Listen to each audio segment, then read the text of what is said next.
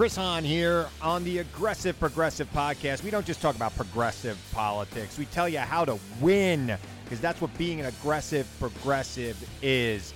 Check us out every Tuesday. New episodes on Pandora, iHeartRadio, Apple Podcasts, or wherever you get your podcasts. Don't miss a week. The Aggressive Progressive Podcast with Chris Hahn.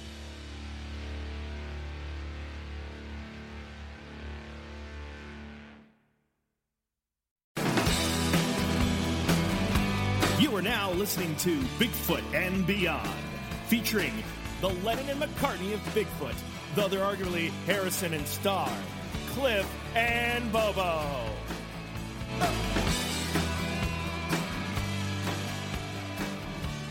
Hey, Bobo, how you doing today? Not too shabby. Not too shabby despite the plague and all the world turmoil? Yeah, not too shabby, just a little flabby. Well, hopefully you're getting out a little bit. Well, I have a special guest for you today. I know you usually do the calling and lineup guests, but I did this one. So today we have as a guest a man named Kelly Lemieux, who is the bass player for a rather popular band. I don't know when their heyday was, but I think it was the 90s. We can ask Kelly this in a minute. Kelly is the bass player for a band called Buckcherry. And it turns out he's a Bigfoot aficionado. And since our name of our show is, of course, Bigfoot and Beyond, he's a little bit of Bigfoot and a little bit of Beyond as well, because he has other interesting things going on in his life. So I thought he'd be a fun guest to have on. So Kelly, Bobo, there you go. Here's your introduction to each other. Meet each other. Too bad you can't shake hands. There's plates. I know. And you know what? Nice to meet you, Bobo. How you doing? And also, I didn't know if this was going to be like on Skype film or not. So I'm wearing my Legend of Boggy Creek t-shirt right now. Just Nice. I wasn't sure. I was like, man, I better flick my hair up and get a good shirt on. You know, I'm wearing boxers. But you know. Well, yeah, I try not to wear pants during the pandemic either. You know, at first I thought it was a pants-demic, and I said, oh my God, I'm never putting those on again. Oh my goodness. You know me, Cliff. I'm naked right now. It's a no pants demic. Yeah. I was aware of Kelly and his interest in Bigfoot last year when you guys played in Humboldt. Yes. Ryan and Sherry. I was gone. I was up. Yes. I got a message. I was trying to remember her name. Thank you for bringing that up. Sorry. Go ahead. Yeah, Sherry and Brian. And they said, and I got this message saying, hey, you got to come down. This guy, Kelly from Buckcherry, is really into Bigfoot. He wants you to come down and hang out, come see the show and talk Bigfoot. And I was like, I didn't get home till like 4 or 5 days later. I was like, oh, right. That was it was awesome. It brought awesome event, really cool. There's that really amazing like country Bigfoot store across the street kind of thing where they had it. And then up the street was the big, what's it called? The Bigfoot. I went in there and, you know, dropped like $50 on mugs and all kinds of crazy stuff. Yes, I have the mug. It's my main mug. I use that one. I'm looking at it right now. The Legend of, I got it right here. So yeah, it was awesome. And she was like, hey, do you know the show Finding Bigfoot? And I'm like, yeah. And she's like, oh, I know Bobo. And I'm like, dude, that is so funny. So she actually, I was standing right next to her and she called. Oh, right on. Yeah. It was cool. It was a fun show. Yeah, a little side story on the Legend of Bigfoot. Back in 1990, I was living down in Shelter Cove, and they put, which is west of there on the Lost Coast, and they shut down salmon season because there was no fish.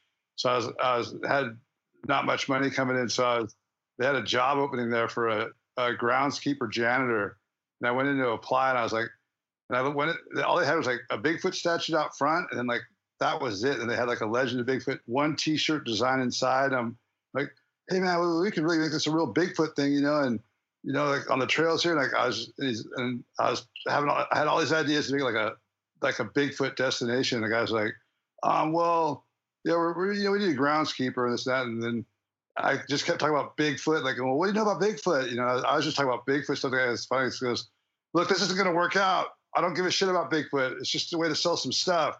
Get the hell. Oh, that sucks. Well, hey, that place is jumping off now. Oh, they're all about it now. But I mean, you know, they don't have as good a merch as my buddy Cliff at the the old North American Bigfoot Center there. You been Well, I there? appreciate that. Oh yeah, I went a couple times. I saw Dr. Meldrum do a thing on Big Feet, on the feet, the metatarsal.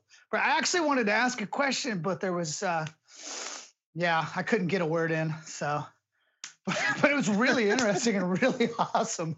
I met Kelly. Like he just came into the store one day. You know, I don't think it was just he just came in because it's a Bigfoot museum. Why wouldn't you come in? I found out it was open, and I was like, I gotta go to this thing. I'm such a it's one of those things. You know how it is. Like, it's kind of like now I don't really care, but it was kind of one of those weird, like, shameful, like, do I tell people how much I'm really into this, or do I just let it slip one little? Now I'm like shameless. I don't give a crap. But for a while there, it was like kind of a sneaky little secret that I had that, Your dirty little dirty little Bigfoot addiction. Now it's funny. We have a lot of reoccurring fans that come to the shows and stuff, and they found out my dirty little secret.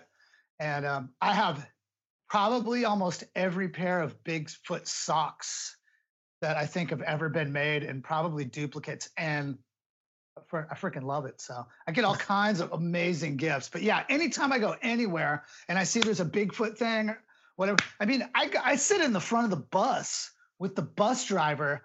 I'll Google like, hey, what county are we in? And I'll sit in the front of the bus at like 3 a.m.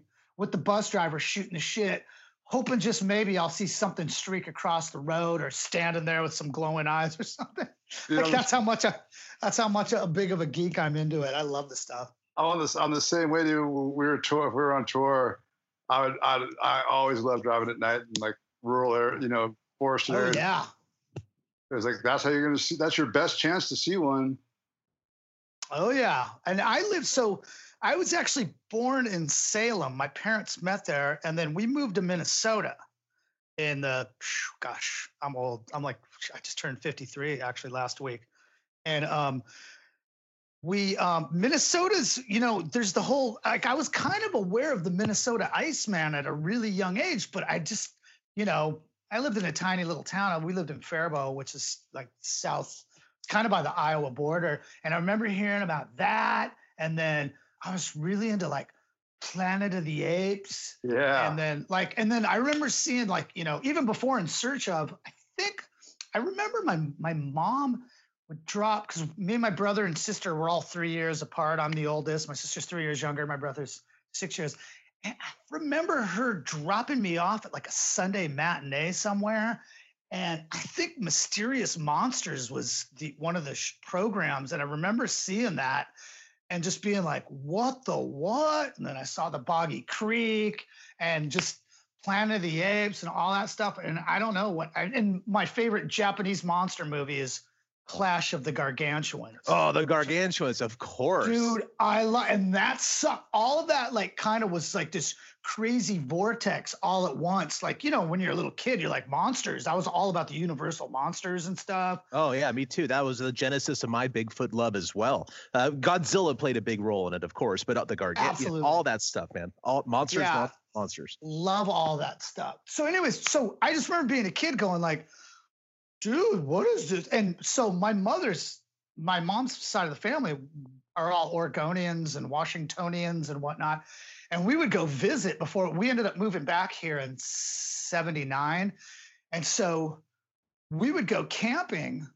And I just remember thinking, oh man, this is Bigfoot territory. We'd go to Three Sisters. We'd go camping at Three Sisters. And my grandpa had a motorhome, and then we would, the van would be dragging it along and everybody else would drive. It was like kind of a family thing. And me and like the young dudes, like cousins or my friends or whoever would come out, always had to sleep in the van. And I was always like, you mother flippers, making me. And I just remember I could never fall asleep. I was always listening for stuff. Like, is that a deer? What is that? Is that 2 feet? Like, I just used to just like, and so here's a funny thing. And I probably told you this, Cliff, now with the internet and everything, I had no idea about wood knocks probably until I started watching your guys' show. And I remember as a kid being out in the boonies by myself and hearing clack, clack, clack, and thinking, who the hell is out here smacking wood on a tree? I have vivid memories of that as like probably like a 12, 13, 14-year-old young guy. And I remember watching your guys' show, and I'm like, holy crap, I've totally heard that before, which just totally like gave me goosebumps. But we finally, when we did move back to Oregon in '79 and started camping a lot more, and I was always just like picking people's brains. Hey man, what do you know about this? What, you ever seen anything weird? And you know how it is, the culture up here, Cliff, and Bobo, you're from Northern California, so it's the same there. But you know how here people are like fairly open about it. I don't really get scoffed at too much. No. No, and if I do, I don't notice, you know? Yeah, I'm the same way. I just look at everybody. My singer, Josh, he's one of those contempt prior to investigation kind of guys. He's like, that's bullshit. You're high. We would have found one of those by now. There's no way. We've been everywhere. And I just look at him and I go, hey, California city boy, Southern California city boy, have you ever been to the woods in Northern California, Oregon, Washington, Arkansas, Texas, Minnesota? I mean, and I just go, you don't even go camping. You don't know squat. I'm all, get back to me. I'm all, do a little research and get back to me. So that's what I tell all the naysayers now. But well, I say it all the time that I find that the degree of skepticism someone has is inversely proportional to the amount of knowledge they have. You know, it's basically saying that the more skeptical you are, the less you know about the subject. I agree with you 150%. That's a great way to put it, Cliff. That is absolutely true. And the funny thing is, so I've had people, friends of mine, and I have like a really awesome AC/DC cover band I do locally when we can play with guys from other bands, and everybody's busy. And my the singer for that band, he's a guitar builder, McSwain Guitars, Stephen McSwain, awesome guitar, amazing singer. He's a transplant from Southern California. He's originally from Charlotte, I think, North Carolina. And so we were hanging out. He just lives in the neighborhood. He lives like 10 blocks from me here in Southeast Portland. And we were talking at rehearsal one day, and I made a Bigfoot comment, and he just looked at me and started cackling like, yeah, right, dude. Like slapped me on the back. And I'm like, no, I'm serious. And he goes, whatever, dude. And I go, no, I'm totally serious. And he goes, come on. And I go, okay. And I go, I want to send you a couple of podcast interviews. It was actually Sasquatch Chronicles. And I'm going to send you a couple of these, and you just listen to those while you're in the shop working, and you get back to me on that. And so I sent him like some of the obviously more hair-raising ones just to get him sucked in. And I went over to his place like a week later, and I'm like, hey, he's the nicest. He's super nice, really affable, just really, really nice guy. And he's, hey, dude, what's up? And he just stops and he goes, and I won't use the superlatives that he used, but he goes, you mother flipper. I'm all, what? He goes, thanks to you, I'm having Bigfoot nightmares. And I'm like, oh. So here in the last year, they do that. It's like the coast run where they go up to Mount Hood and back to the coast. Oh, yeah. It. And he ended up doing it. And he sent me a text. He goes, holy crap, bro. My leg was 4 a.m. in the morning going up through Mount Hood. And he goes, I was pooping my panties. And he goes, I thought about you the whole way. And I'm like, you didn't hear nothing? He goes, nope. I'm all right. So it's pretty funny. Half the people, I had a guitar tech too, and I sent him some stuff. And we, because you're in a bus. It's the we're like land pirates. It's like the land submarine or the above marine, whatever you want to call it. Above marine. And yeah, we're like total it's like a ship crew, and he gets up the next day, and he's a younger cat. He's like in his mid-late 20s, whatever. And his eyeballs are totally huge, and he's got like dreadlocks down to his butt. Super nice guy. His eyeballs are as huge as saucers. And he goes, dude, I put on that podcast, and I woke up at like 5 a.m, and there was this crazy all these crazy noises going on. He goes, dude, I'm freaking out. I had to turn it off. And I was just rolling. I feel bad because I think I've destroyed a lot of people's hopes of ever camping again. No, they need it. They need the truth. Some people can't handle the truth, as the line says, but they need the truth. Yeah, I agree with you. It sounds like you deal with two ignorant lead singers. Well, he's just very, I love Josh. He's a great dude, but he's just very black and white. There's doesn't seem to be a lot of gray room when it comes to this subject. So I was always just like, oh, why don't you come up and we'll go? But I'm even I don't even want to go camping. And I've been up to Skamania County during the day. Me and my buddy did geez, I don't know, I'm going to say 15 years ago. Cause I would go between Portland and Vancouver, Washington. Cause my family relocated from Salem to Vancouver, Washington. So my brother and sister and my parents were all up there. And, so I would stay there half the time. I would just, whenever I'd have breaks with my old band Goldfinger, and we would take, and I was just like, oh, I'm not touring for another month. So I would come out and hang up here with my family. And so me and my buddy, we actually went, we found in the off season, there was still a little bit of snow. There was nobody up there. I think it was a Monday or a Sunday. He wasn't working. And we went up there and I found a game trail right by the little parking area. And I go, dude, look at all the Fresh Prince. Let's go. And no reference to Will, the Fresh Prince of Bel-Air. Oh, trust me. It immediately came to my mind. You weren't even in Bel-Air, but I decided, no, even that joke is too low for me. Sometimes you got to take that exit. But notice I still told the joke. I just wasn't a good time. You have to. Well, I hear every time I hear somebody say Fresh Prince, that's exactly what I think of. I know. Who knew the Fresh Prince was going to be such a huge movie star? Yeah. Anyway, so we found this trail, and I'm like, what? And I was wearing camouflage. I had all camouflage on, and we were kind of being dipshit stoners and but we're being really quiet. And if I know you have, and I'm sure. You've been through the Ape Caves and Ape Canyon and that whole area at Cougar, Washington, behind Mount St. Helens. Yep. You walk into that forest, it looks like I expected to see a giant King Kong or an ape or a dinosaur or a woolly mammoth or something. That old growth and the moss is just amazing. It looks like another world. It really it's so pristine and cool looking. So we're walking through there and I'm just, wow, this is awesome. And I'm not kidding you. I'm walking. There's a big chunk of moss, on this tree stump, kind of dead tree stump thing. And I'm walking and I stop and I look down and I'm fairly observant for a city slicker. And I'm like, holy shit. And my buddy Jeff's kind of whatever, Bigfoot. We just wanted to get out of the house. And I go, holy crap. And I put my foot down and I go, Jeff, come here. And I pull my foot up and I go, look all the way around my foot. Does that not look like a giant 5-toed footprint to you? And he goes, whoa, it does. But there was no prints anywhere else leading up to it, going back. I was looking everywhere and I'm like, why is there that's weird. Maybe I'm seeing stuff. So we keep walking a little further and there's these trees that are all kind of folded down, laying down, almost making a little natural fortress.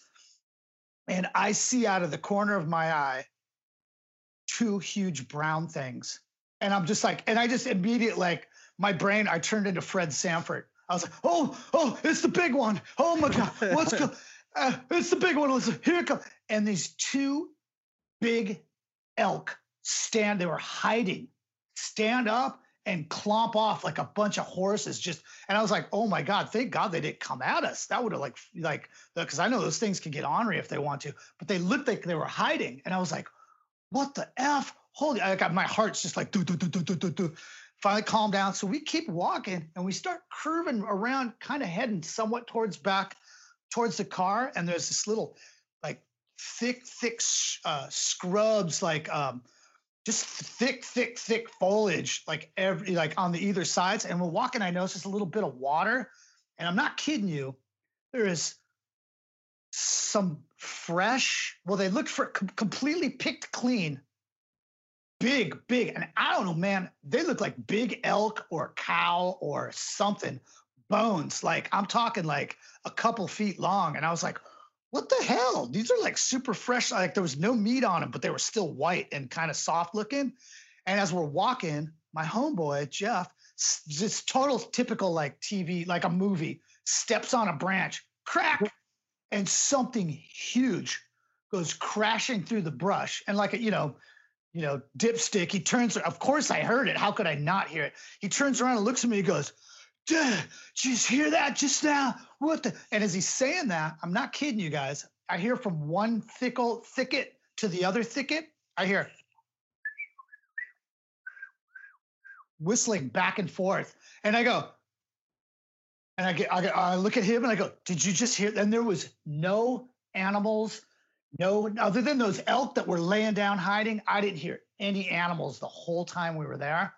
And I go, "What the?" And he looks at me and he goes, "I think we should go back to the car." I'm all, "Let's go back to the car." And we go back to the car. And here's the fun and weird part. I didn't tell you, heading up to there, right as we went up this area about, 300 yards away, there was a freshly killed deer on the side of the road.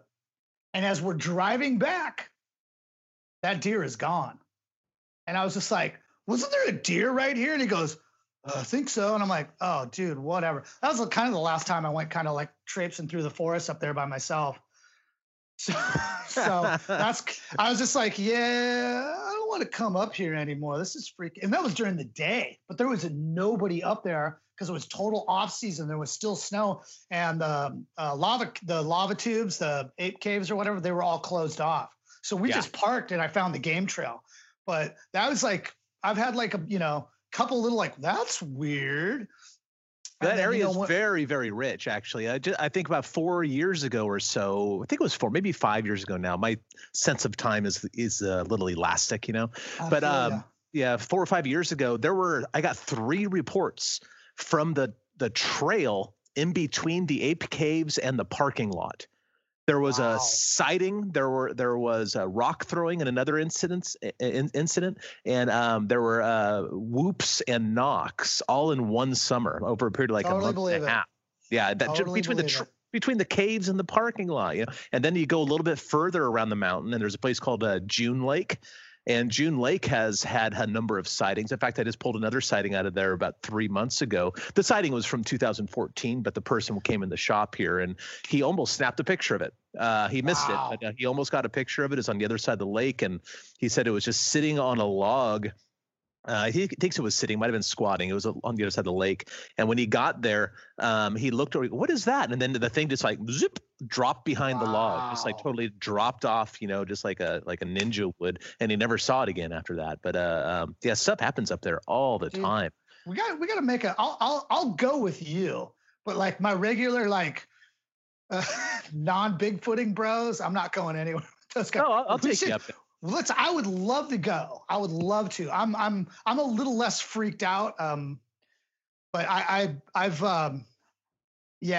would love to go up there now. But like, I've got a couple of spots that are pretty productive, So I could take you one of those spots and spend a night or two there and go goof around, have some fun.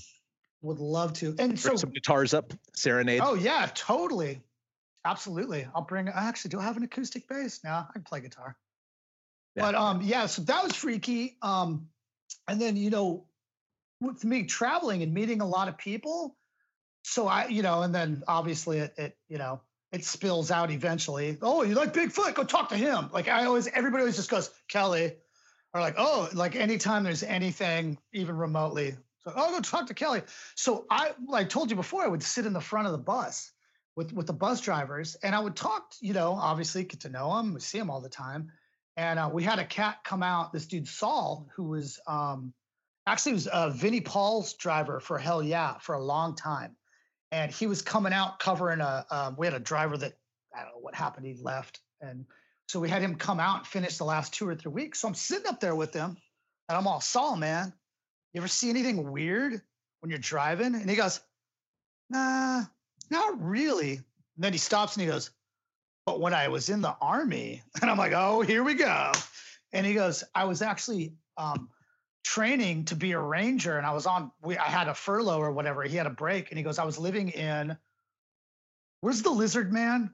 Is that in in South Carolina. Yeah, a lot of throughout the South, right, Bobes? Yeah, the one that Lyle wrote the book on was South Carolina.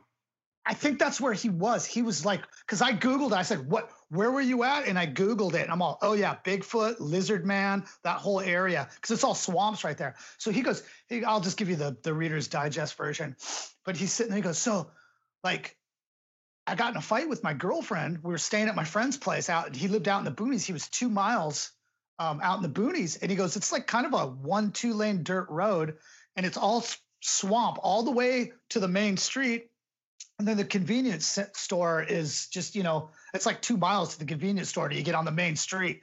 And he goes, I got so mad at her. I don't, they were fighting about something. He goes, I took off walking. He's like, screw you.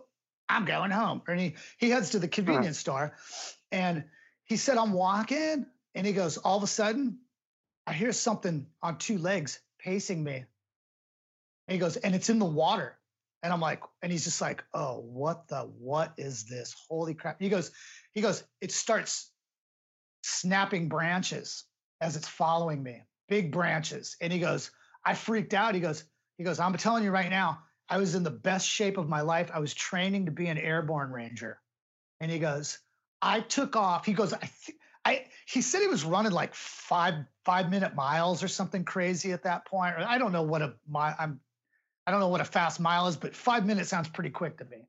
Maybe it was 4.5, but he was, needless to say, he was in his 20s and he was in amazing shape. He goes, this thing paced me in the swamp, snapping branches the whole way. And I'm just listening to him laughing, going, oh, this is just Sasquatch 101 right here. Yeah. And he goes, I ran so hard and so fast that I couldn't run anymore. And he just was like, screw it. If this thing's going to kill me, I want to see at least what the hell it is. And he goes, I stopped. My lungs are burning. And I'm sitting there. And he goes, this thing stops, doesn't come out. And he goes, just then I see headlights coming from, where I was just at. And I'm looking and I'm sitting there and I'm just like, sucking wind. And I'm waiting for this thing to walk out and just whatever it is. And he goes, I see it's my girlfriend in my car. And she rolls up. He goes, I didn't even get in the front seat. I opened the back door. I dove in the back seat and I started screaming at her to drive, drive, drive. And I just looked at him and I went, dude, you got squatched, bro. Well, that thing was just toying with you. Yeah. And he goes, I don't know what it was, but he goes, man, it freaked me out so bad. And I'm all, yeah, that's Bigfoot. So that's one story. Then at my base tech a couple of years ago, this kid, Jeremy we'll call him Jeremy. He lives in Kentucky. And he was at, I forget the national park. I don't think it was the Land Between the Lakes one, but it was one of the national parks because I, of course, Googled it. And so we were doing fly dates. And it was just me and him. We had the early flights. So we were in the same area because everybody lives in different places. And I'm sitting there on my, I had like a Amazon Fire or whatever. This is 3 years ago, 2-3 years ago. And I'm downloading like Bigfoot documentaries or whatever, the 4 Horsemen of Sasquatchery or whatever it is. And I'm downloading. So what are you doing? I'm like, oh, I'm downloading them. I just looked at him. I go, well, you'll find out sooner or later, but I'm really into Bigfoot. And he goes, huh? And he just had this really weird look on his face. And we're at the airport. I think we're in like Nebraska or someplace, small airport. And he looks at me and goes, oh, why? What do you have something weird happen to you? What's going on? And he goes, well, I was night hiking with my girlfriend not too long ago. And he goes, oh, we're going down the trail. And he goes, and I'm like, first of all, I'm thinking night hiking. Okay, you are crazy. And he goes, so we had to keep ducking it because of all these big spider webs. And I was out front and I had a headlamp on and we had headlamps on. And he goes, I ducked down to like get underneath the spider web on the trail. And as I'm ducking down, and he's kind of he's about 6'2". As I duck down, he goes, I see this like little round glowing small orb. It's just like, I'm all, what color? And he goes, blue. And I'm all, you had a new headlamp on, did you? And he goes, yeah, it was brand new. And I'm like, okay. And he goes, and I'm looking at it and I kind of start leaning to the left. And there's another one about 6 inches apart, the same size. And he goes, and I'm all, hang on a second. I'm all, let me finish the story. And I go, it blinked really slowly. Then it stood up, and it was about 7.5 feet tall. And it took 3 really quiet steps, and it was gone, and you never saw it again. And he had this just look on his face, was just like, yeah, and like kind of shook his head real slow. He goes, pretty much exactly that. And I'm all, dude, that was a Bigfoot. And he goes, I thought it was an alien. And I went, dude, it might be. Nobody knows what they are. And he was just like, whoa. So here's the, so I knew that his girl that he was dating at the time, they were still dating. And so he had her on FaceTime once. And he goes, she won't talk about it. She gets mad. Like it freaked her out so much that she wouldn't talk about it. She started getting pissed off at him if he would bring it up. Because he's like, what was that? And so he had her on speakerphone, on FaceTime. He's like, hey, this is Amanda. Say hi. Da, da, da, da, da. Or whatever her name was. And I look at him all, oh, you're the one that saw the Bigfoot with Homeboy, didn't you? And her face just immediately just sunk and her eyes went dead. She just goes, yeah, and I was just like, okay, we don't have to talk about it. I'm all, nice meeting you. So she was like clearly traumatized by the situation. So that's just a couple of the things. I've met people here and there when I travel, and it's like, man, it seems like every 6 months I'll meet somebody that's had something weird happen to them. Oh, I think that's every 6 months would be a long period of time, really, if you were asking all the time. Just because, like, from our travels, of course, and of course we're rather Bigfoot centric people. You know, that's why we're traveling. We're not doing music or anything.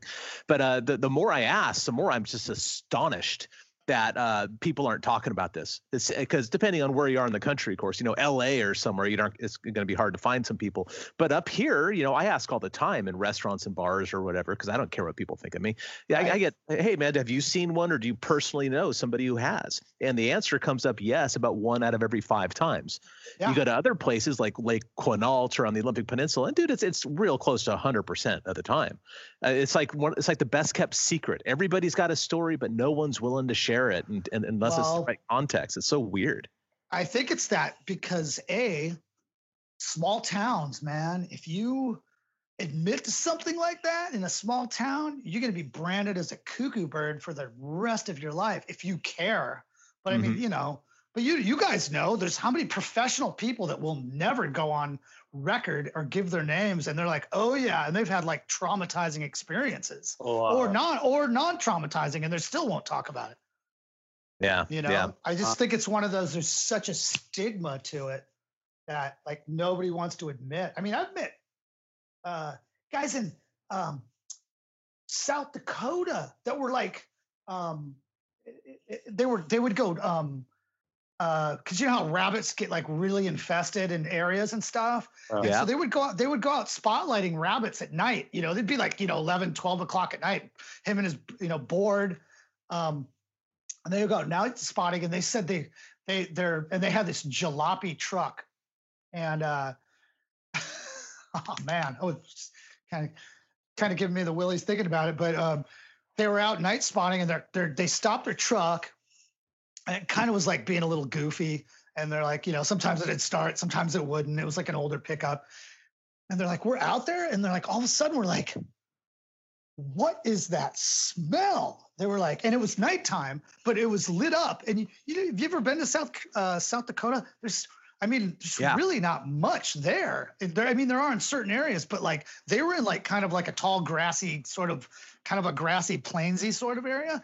And he said, we're just like, it was him and his brother, and they're sitting there and they're just like, man, it smelled like, they said like wet dog, garbage, locker room, BO, and they were just like, what in the what? And they said they were standing there, and all of a sudden this thing stood up and just kept standing and standing and standing, and they could see the outline of this ginormous thing with the head tucked down and all shoulders. And they said this thing, and they're like, it didn't run. He's like, I can't describe the motion, but he's like, it like loped away and it was gone in like no time. And he goes, it didn't even really look like it was trucking that hard, but he goes, him and his brother were like, start the truck. Yeah. And of course it was like, wasn't starting up for him. But yeah, even in South Dakota, in like weird places where you wouldn't think. Well, that's, I got a couple points to make on what you just said. And number one is that South Dakota is very viable Sasquatch habitat, even in the plains. We of course filmed down on the Pine Ridge Reservation, and it was 110 degrees, and it's just like, and I'm thinking there's Bigfoots here, like it is these rolling plains, but sure enough there were, and where, because people think you need this heavy, thick forest and then mountains and all. Absolutely untrue. All you need are pockets of really, really good thick habitat, and in the plains areas where you get those are the river bottoms. So like, and very often people see the Sasquatches at night going across the plains, but they're probably traveling from one thicket in a river bottom to the next river bottom. And they move around in those sort of places. And another thing I'd like to point out at what you said, you mentioned very briefly, it's like, hey, you know how sometimes there's like rabbit infestations. Those are the areas that I try to check out whenever I hear about something like that. There was a rabbit infestation in Pacific City about 10 years ago that there were some sightings associated with that. Or you go back even further to the 1970s in Antelope Valley in Southern California. There's a whole flap of these Bigfoot sightings. And I was thinking Southern California, Antelope Valley, I guess, maybe. But turns out that Bobo and I have a good friend. Richard Hucklebridge was his name. He was, Bobo, was he sheriff at the time, or a sheriff, or what? Sheriff. Yeah, so he was actually somehow involved in the investigation of these things back in the day, and apparently there was a rabbit infestation because the grass grew like 6 feet tall that year because of rains or something. Like the environment produced a ton of rabbits, basically more rabbits than anybody knew what to do with. But apparently the Bigfoots had a good idea what to do with them because they came down and they were in the fields eating the rabbits, and that's where all this flap happened. So I remember I spoke to a biologist in the Sierra Nevada mountains who was up behind one of these ski lodges, just what would it be, just a little bit southwest of Tahoe. And he was going up to this meadow area to do a survey of this rare plant behind the ski lodge, and it was during summer. And he was up there and he's going, and he saw this Sasquatch. He thought it was a female, and a great weird description of it. He was a really good witness. But I asked him, did you notice an abundance of anything out of the ordinary? Like, were there, too many rabbits, or I forgot what I asked him, but I didn't lead him towards animals. But I said, was there too much of something in the area? And he says, you know what? Now that you mention it, I've never seen so many brook trout in my life. And they were all small. They were like 6 or 8 inches long. Nothing that like fishermen would ever pay attention to in these creeks, but he said they were so thick you could practically walk across them in these little creeks, and he thought that was really unusual. And then I said, oh, okay, well, that's very likely why the Sasquatch was in the area. Whenever you find too much of a food source, no matter what it is, and you can often find Sasquatch reports correlating well with that. Yeah, I totally makes sense. Yeah, I think so. Yeah, that's the neat thing about Sasquatches. Everything about them pretty much makes sense. Well, it's just, what is their main drive? It sounds like food, like most wild creatures. Right. That's my feeling on it. Yeah. And, a lot of people think they're paranormal, and maybe they are. I don't think so, but maybe they are. I don't know. I'm not going to, shoot that down right away. But if they are paranormal, here's my thing, or one of my things about them being paranormal, like, I don't think so. If they are these UFO riding, shapeshifting whatevers, why are they eating roadkill, man? I mean, can't they do better than that? Yeah, that's well, I kind of have because since it's Bigfoot and beyond, not to shift into the whole UFO realm. Oh no, we're good with it. Go for it. Well, as you guys know, since you're been doing this for a long time, it really is the deeper you get into this, it seems like the more of a conundrum it becomes. You're like, what? Like UFOs, Bigfoots, like, hang on. Now we're just like, is Elvis driving the UFO? You start just like going, what the? But now if you believe in UFOs or extraterrestrial life or whatever, or if you even think, there's UFOs are coming down here and abducting people. Well, if you think they're abducting people, why wouldn't they abduct Bigfoot or Big Feet or whatever? Yeah, I've heard that argument too. Yeah. Why wouldn't they? Right. Right. If they're studying us, why not study one of our closest relatives as well? And bear, And for that matter, and whatever else. Why not? absolutely. Yeah. So I Just mean, doing a survey. there's that. There's a lot of weird. I've heard some weird stories about, the star people and the Bigfoots. And, if you go back to native legends, and I mean, I don't know if you ever get into, I'm sure you guys do, like the whole, like the Hopi Indians and all that stuff. Their connection to the star people. And I don't know, man. It's Yeah, you're gonna there's believe weird in stuff. one, why not believe in the other? And then don't even get me started on Dogman. I don't even, that stuff's like, I don't ever want to see one of those. No, No. I don't know. I I don't know. mean, Dogman. I was glad they saw it. what? Yeah, right. I mean, it sounds like a werewolf to me. I don't know why it's a Dogman. It sounds like a werewolf. Yeah. At the end of the day, what's the big difference between the two? I guess does it actually change back and forth? Is it a lycanthrope, or is Right. it always in that shape? Now, the native people that I've spoken to about this, they tend to believe that dogmen are something towards the direction of the skinwalkers, and maybe they're right. In which case, maybe it is a lycanthrope of some sort, But why? I'd have to wonder if that's true. Why is it always a dog? I mean, why aren't Yeah. why not a not bear a man? Yeah, exactly. A werebear or werewolf. Or yeah, or like a cool like a jaguar or some kind of a cougar or something. You know what I mean? Uh-huh. Right. Like, why has it got to be dog or, Yeah, or a wolf? Yeah, I don't know. Just preference. And now you're gonna make me have to Google lycanthrope. Everyone, Google lycanthrope right now. LYCA. Yeah, I don't know. That's one of the neat things about having played Dungeons and Dragons is I've got a pretty wide vocabulary for monsters. So You know what, Cliff? I love that you totally just outed yourself on that. Oh, whatever. What do I have to be ashamed of, man?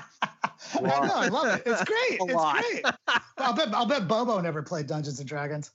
Dude, I'm not a nerd. I was always cool. Oh, Bob, come on. You told me. Come on. I played one summer when I was grounded for the whole summer because I got suspended for the whole year in 7th grade. For So- what? For what? It was all false accusations. I was an angel. Well, is this an opportunity for Bobo's story time? Well, gather round, it's Bobo story time. Dude, he's gonna say some things that'll blow your mind. Classic. And if you say he's lying, he's gonna kick your behind. For sure. Once again, it's Bobo story time. Any description of felonious or criminal activity is being told here strictly for entertainment purposes and is in no way an admission of guilt or even true for that matter. Yes, I think this is an opportunity for Bobo's story. I've been like yammering on because I just drank a pot of coffee right before you guys called. So. Oh, it's great. Got Yeah. hydrated. I went to Catholic school and I'm sorry. I just was I went to public school and I got put in those those gifted classes where they kind of do like those magnet school, whatever. Like they let us do art and all this cool stuff. And all of a sudden I got stuck in this, in a uniform, like in this rote learning, just memorization and discipline environment. And I Gross. didn't adapt horrible. well. So they stuck me in the supply room closet for the whole 7th grade year. I wasn't allowed to go in the classrooms or anything like that. I just sat in the supply room, and I still got in trouble because I was they had the copy machine or whatever, the ditto machine they called it in there, and Yep. I got the form for the ice cream tickets. At lunch you could buy an ice cream ticket for like $0.25 or whatever, and get a little ice cream bar, and I was bootlegging those things, and then That's hilarious. yeah. Then I got caught. I stole a bunch of liquid paper and was selling it to people for like $0.25 a bottle and all this. And then we used to, back in school, you'd take paper clips and snap them in half and shoot them with a rubber band. Oh yeah. I was great at that, by the way. I don't want Yeah. to toot my own horn, but I had skill. I was like the munitions depot. I had boxes and boxes of paper clips and rubber bands, and I was, I'd sneak out of the supply room and go shoot people in the classrooms and stuff, like sniping from the doorways when the doors were open. But I got fired for the whole summer, 7th grade summer. So this nerd down the street, he's the only guy that didn't go to the beach, and he played Dungeons and Dragons. So I played with him for like that summer. But as soon as summer was over, I never played it again. Well, that sounds like child abuse to me, Bobo. You might have a lawsuit on your hands. You hear that? I just like how you took like a crappy situation and went, yo, I'm gonna make money off these suckers. An entrepreneur. It's that's actually it is. It really is pretty entrepreneurial.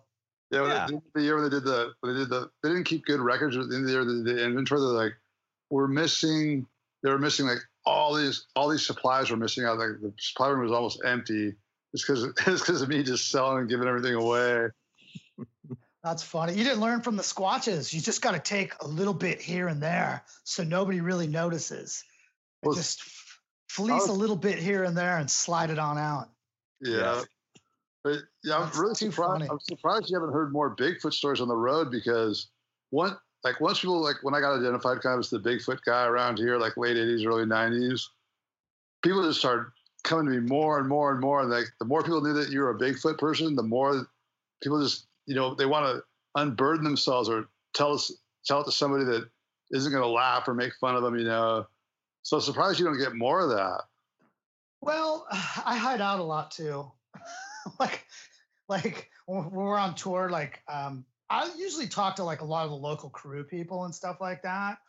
But yeah, I mean, it's we play a lot of big cities and stuff too. So it's generally like I usually I hit up like the local yokels. I'll hit people up, or I always look and see if there's any cool like Bigfoot stores or anything fun like that. But yeah, actually, you know what? I got another one. I totally forgot. And I think he was an older dude. It was actually on my birthday 4 years ago. I bought a really, really beautiful turquoise bracelet, and we were in Columbia, Missouri, which is a college town. Yeah. And there was this older cat, and man, I can't think of the name of the store. We went back there and played there this last summer, and the store had closed up. So I don't know. Hopefully he didn't pass away. Maybe he just sold it or got out of it. But he was a much older gentleman. And this guy was like really very deadpan. Like even when you could tell he was kind of being lighthearted, he was still like really kind of had a heavy, serious vibe about him. And so I was in there looking at him like, man, it's my birthday. I'm gonna buy myself a nice piece of some cool jewelry. And I was looking at that bracelet, and I started talking to him. And I kind of left, and I think I came back and looked, and nobody was in there. And I started talking to him. I go, hey man, so you probably trade a lot with the natives and stuff, right? And he goes, oh yeah. He's like, I get invited to a lot of their I'm like one of the only white guys that gets invited. And he goes, and I was like, how can I like bring this up without really like pissing him off? Cause he was a tiny little bit surly, but you know what I mean? And I'm like kind of gingerly trying to broach the subject. And I go, hey, so you get to go to a lot of like Indian land that like a lot of people don't get to go to. And he goes, oh yeah. And well, let me ask you something. You ever see anything weird? And he just kind of looked at me. I'm like, you ever see like a, Bigfoot or anything like that? And he just looked at me and he goes, yeah, but not with the natives. And I'm like, really? Then he starts telling me this whole story of, how Missouri, there's still out in the boonies there's still a lot of that Hatfield McCoy, like hill country people stuff going on where like, don't come on my property or I'm going to shoot at you. Oh yeah. Kind of stuff. So he owned property out in the boonies, and he would have to go in and deal with these people. And he goes, so I'm dealing with these cats, these guys. And he goes, they were, what you would consider hillbillies, and he's just, being nice about it. He's not. And I'm talking to him, and these are the guys that they live out in the woods, like, have distilleries and all kinds of like, they're doing like their weird illegal distillery. Who knows what else they're cooking out there? I don't know.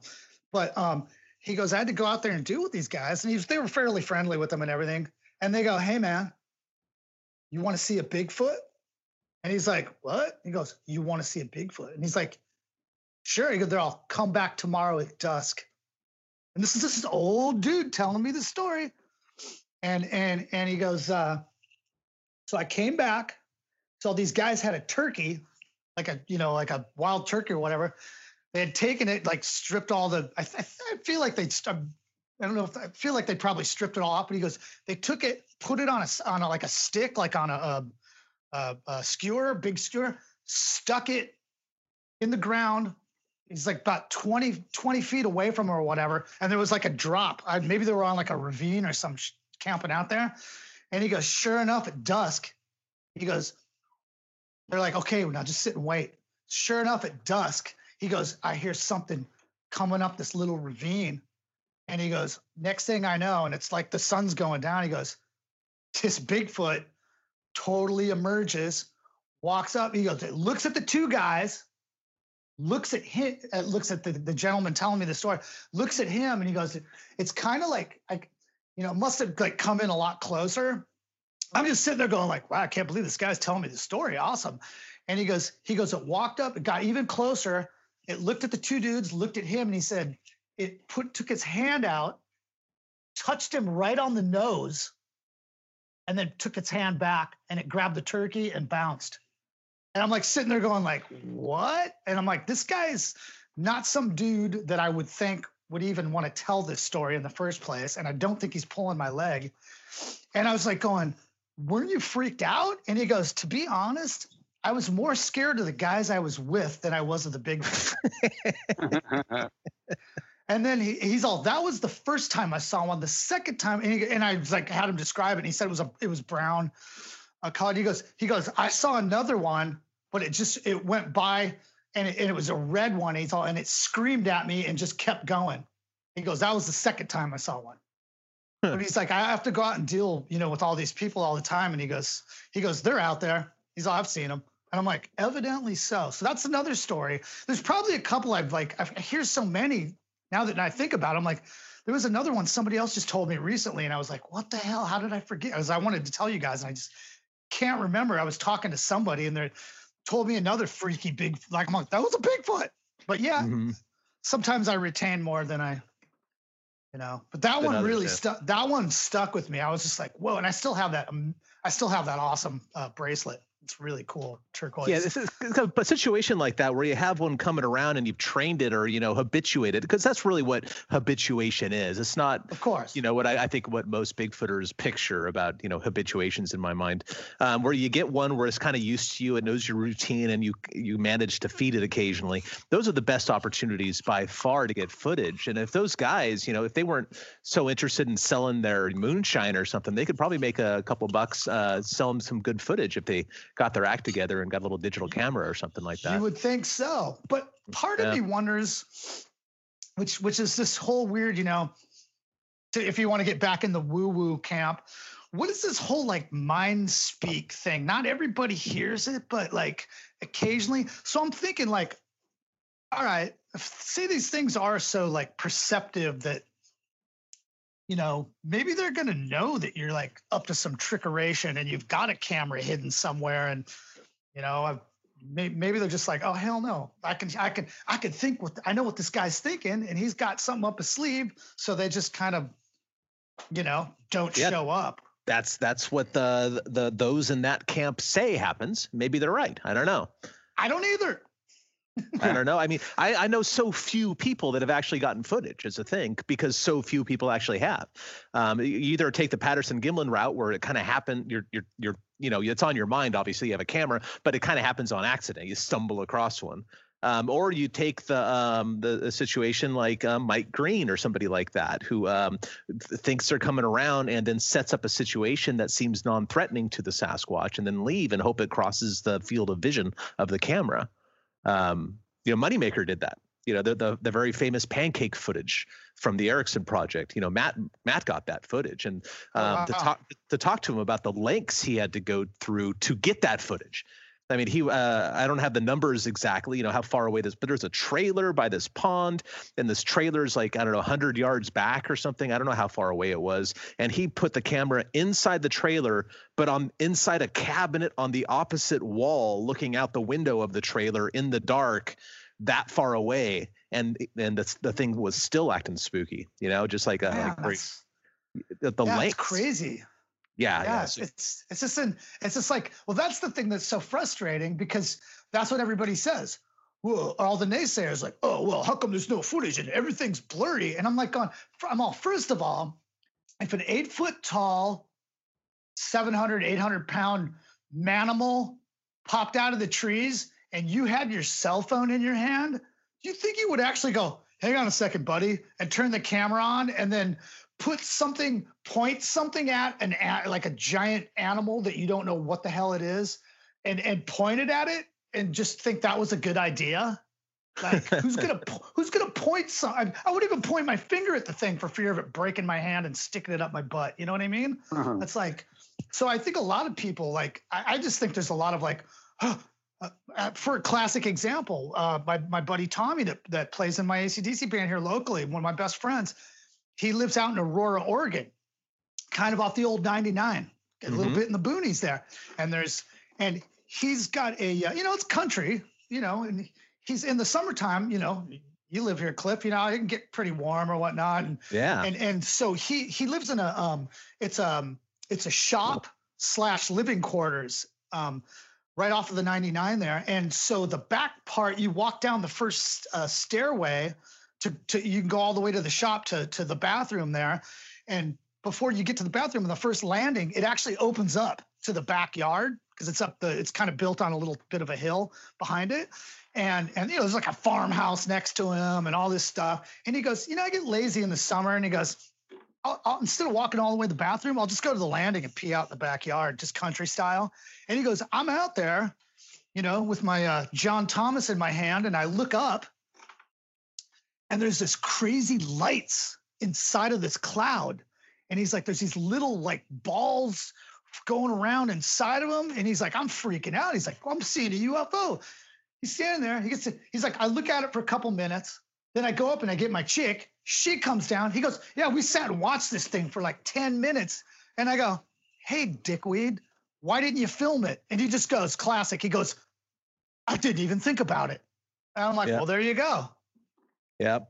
Yep. And that Aurora is not that far from McMinnville either, which where a lot of the modern day UFO stuff actually originated, with that interesting photograph down there. And there's even the McMinnville UFO festival they have down there every year at McMinimans, at the McMinimans Hotel down there. I'm going to speak at that this year, by the way. We were scheduled to do it in, I think, June, but it had to be postponed here because of the plague. Yep. So I think they bumped it back to September or October or something. But it is going to go on this year. So. Well, if I'm not out touring, I'm definitely going to go. Oh yeah, I'll keep you posted, man. Yeah, keep me posted on that, definitely. Yeah, it's a good time. It's fun. Which is a nice segue into Bobo. Have you seen any UFOs? Have you ever seen anything weird? Oh yeah. Yeah. I would assume, being up in Northern California, I feel like that would be a nice trippy place for weird lights in the sky. Yeah, I've talked it on here a couple times. From 1999 or 1989 until 1993, we'd watch them all the time out over the ocean. And I found out from Mike Rugg, we got the Santa Cruz Bigfoot Museum. He used to be a MUFON investigator. And I was telling him about all the UFO stuff we saw. And he said, well, what were the years? I said, about 89 to 93. And he pulled out this book from the most famous UFO investigator guy. And he goes, there's a whole chapter just on Humboldt County coastline UFO reports from that time period. So I saw him a bunch back then. Like, mostly just never really only saw the shape of them maybe 5 times out of like 90, where it wasn't just glowing, pulsing balls of light like way up in the sky. Saw one the first night we ever saw him. One flew over the 101 north of Eureka up by Redwood National Park. Yep. And it lit the whole area up for like a quarter mile around, bluish green light, and it stopped the traffic on the road. But we couldn't see we couldn't see the shape of the craft. And then over the years, I got a couple. One day the sun was setting, like the sun was below the horizon on the beach, but it was still hitting the mountaintops. And there was a full silver cigar-shaped metallic, like looked like polished aluminum or something, just cigar shape. And we're looking at it going, what is that a plane just like flying? But it just odd. And the light was reflecting off it. It wasn't moving. It was just holding still. And then all of a sudden it flashed. Like a third of it was red and 2/3 of it was white. And it looked like before it blinked out that they shot apart, like in opposite directions. But it was literally like just a flash, and it was gone. Crazy. But my craziest part was we saw my buddy and I.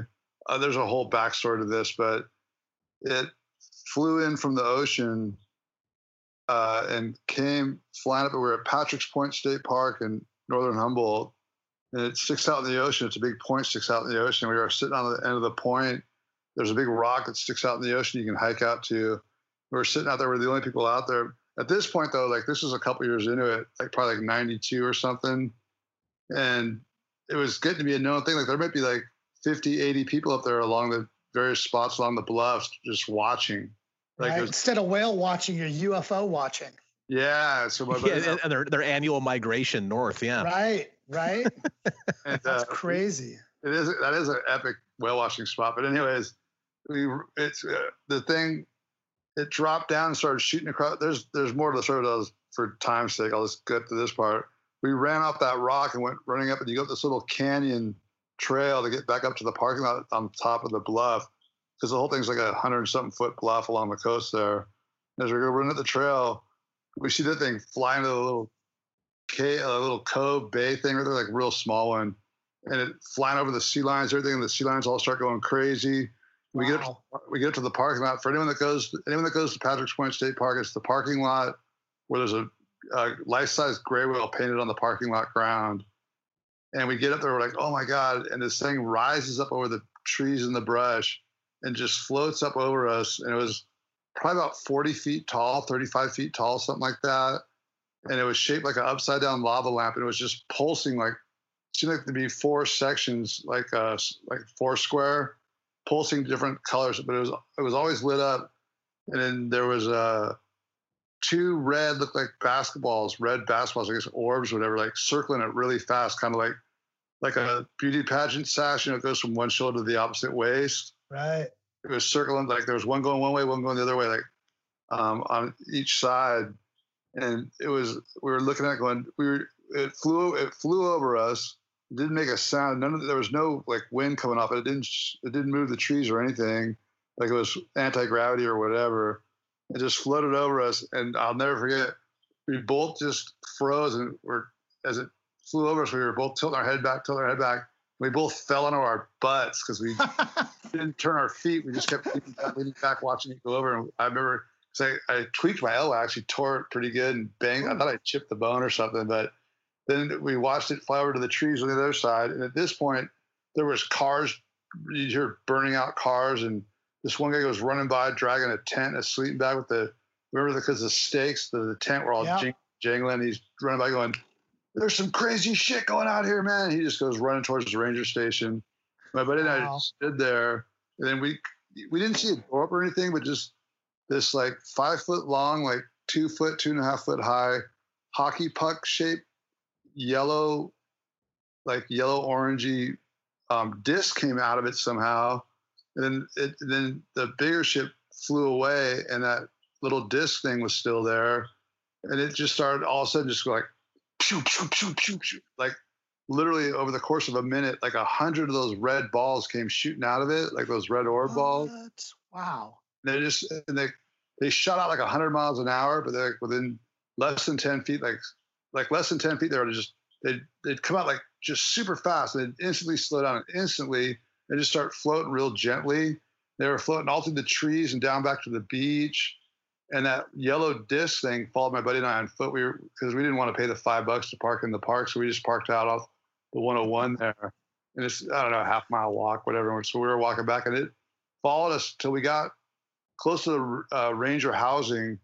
We got up there, and there was park workers and a ranger. They were sitting on their back steps just watching it, and we were like, no way, and they're just like, they've seen it before. They're just like, whatever, business as usual. Yeah. That's crazy. So do you think those little weird orbs that you saw are the same little weird orbs that people see in the forest? I have no idea. I've seen orbs a few times. They didn't look like these. The orbs I saw were smaller than these ones. Oh, okay. So you've seen the orbs too, right?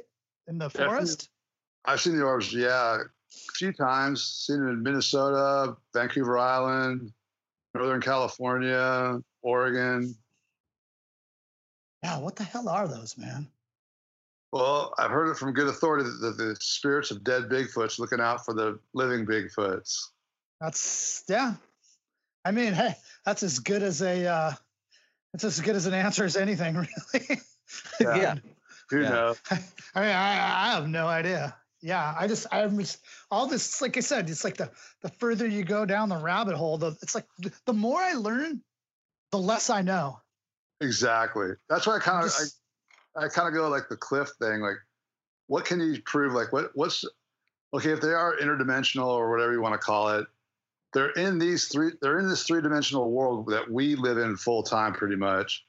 They're in this world like where they're feeding, breeding, going to the bathroom, leaving footprints, having hair droppings, killing stuff, throwing rocks. I mean, leaving evidence. So I constantly, I mean, that stuff's all, you can't, it'll drive you crazy if you try to figure it all out because you're not going to figure it out. So I just try to focus on the three-dimensional aspect that we can experience. Right. And figure out. That makes sense. Well, yeah, because what can you do about that other stuff? Nothing. You talk to spiritualists or highly religious people or any of the more esoteric sort of non-concrete physical reality aficionados, you know what I mean? And you have to have a shared reality to some level to communicate well with anybody, I think. And we all have this. We all have this physical reality thing that we're subject to at this point. All the other stuff is kind of subjective to begin with. And at the end of the day, what can you really do about it? Honestly, I can do something about a footprint. I can track the animal. I can see where if the animal showed up in the data set before. I can make But what do you do about? These things are talking to me in my brain, and then they abducted me and they brought me to their master, and what? Or like what? What does that have to do with me? I don't want to be like Cliff centric about it, but at the end of the day, what can I do about that, or how is that going to help me see one? Yeah, it's not. You're a science guy, and that's what I like about you. You're like, show me the proof, show me the footprints, like all the physical stuff. And you're right. So, like part of me just is like, okay, they're interdimensional, and I'm like, oh, right. I mean, if a mathematician said, I don't even understand what dimensions are, and I suspect exactly telling me that has no idea either. If a mathematician was telling me that animals were multidimensional, maybe I would listen to him a little bit more closely, because at least mathematicians have some sort of idea what a dimension is. Correct. Yes. Because they say, we live in a 4-dimensional world, up, down, left, right, time is the 4th dimension. I still don't know what all that stuff really is. Yeah. I can move around in the 3 dimensions pretty well, and I kind of understand when I'm late for something. I got. Well, still, but I don't even understand. So these multidimensional, what does that even mean? And I'm maybe they are, maybe they're not. Maybe I am. Maybe we all are multidimensional like that. But since I don't know what it means, I don't think it really matters. Yeah. I mean, there's you can get into the whole like the human brain. I mean, what do they say? We only use like what? 20% or whatever the hell it is. Well, they don't think that anymore. We use 100%. That's what I'm just like, first of all, how do they know? If we're that dumb, how do you know? Yeah, I know some people that don't even use the 20%. Right. Amen, brother. So what is it? What did Tommy Chong used to say? You only use 20% of your brain, so why not burn out the other 80%? Classic.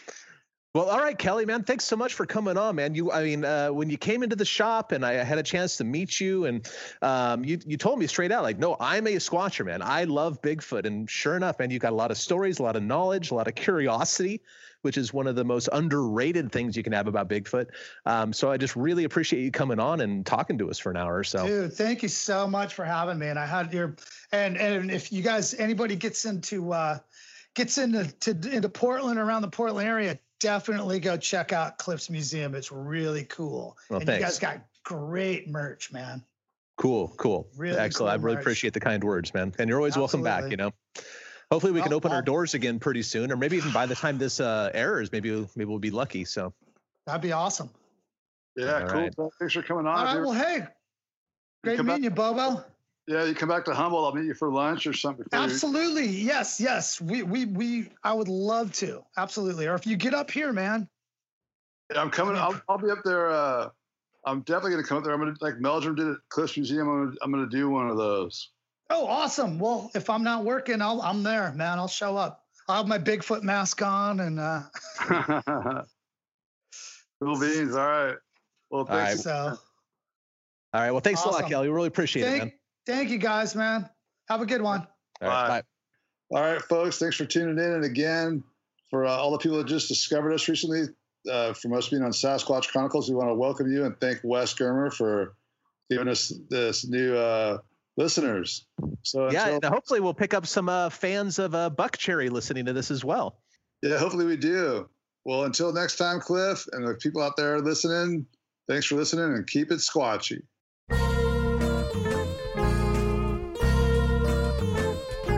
Thanks for listening to this week's episode of Bigfoot and Beyond. If you liked what you heard, please rate and review us on iTunes. Subscribe to Bigfoot and Beyond wherever you get your podcasts, and follow us on Facebook and Instagram at Bigfoot and Beyond Podcast.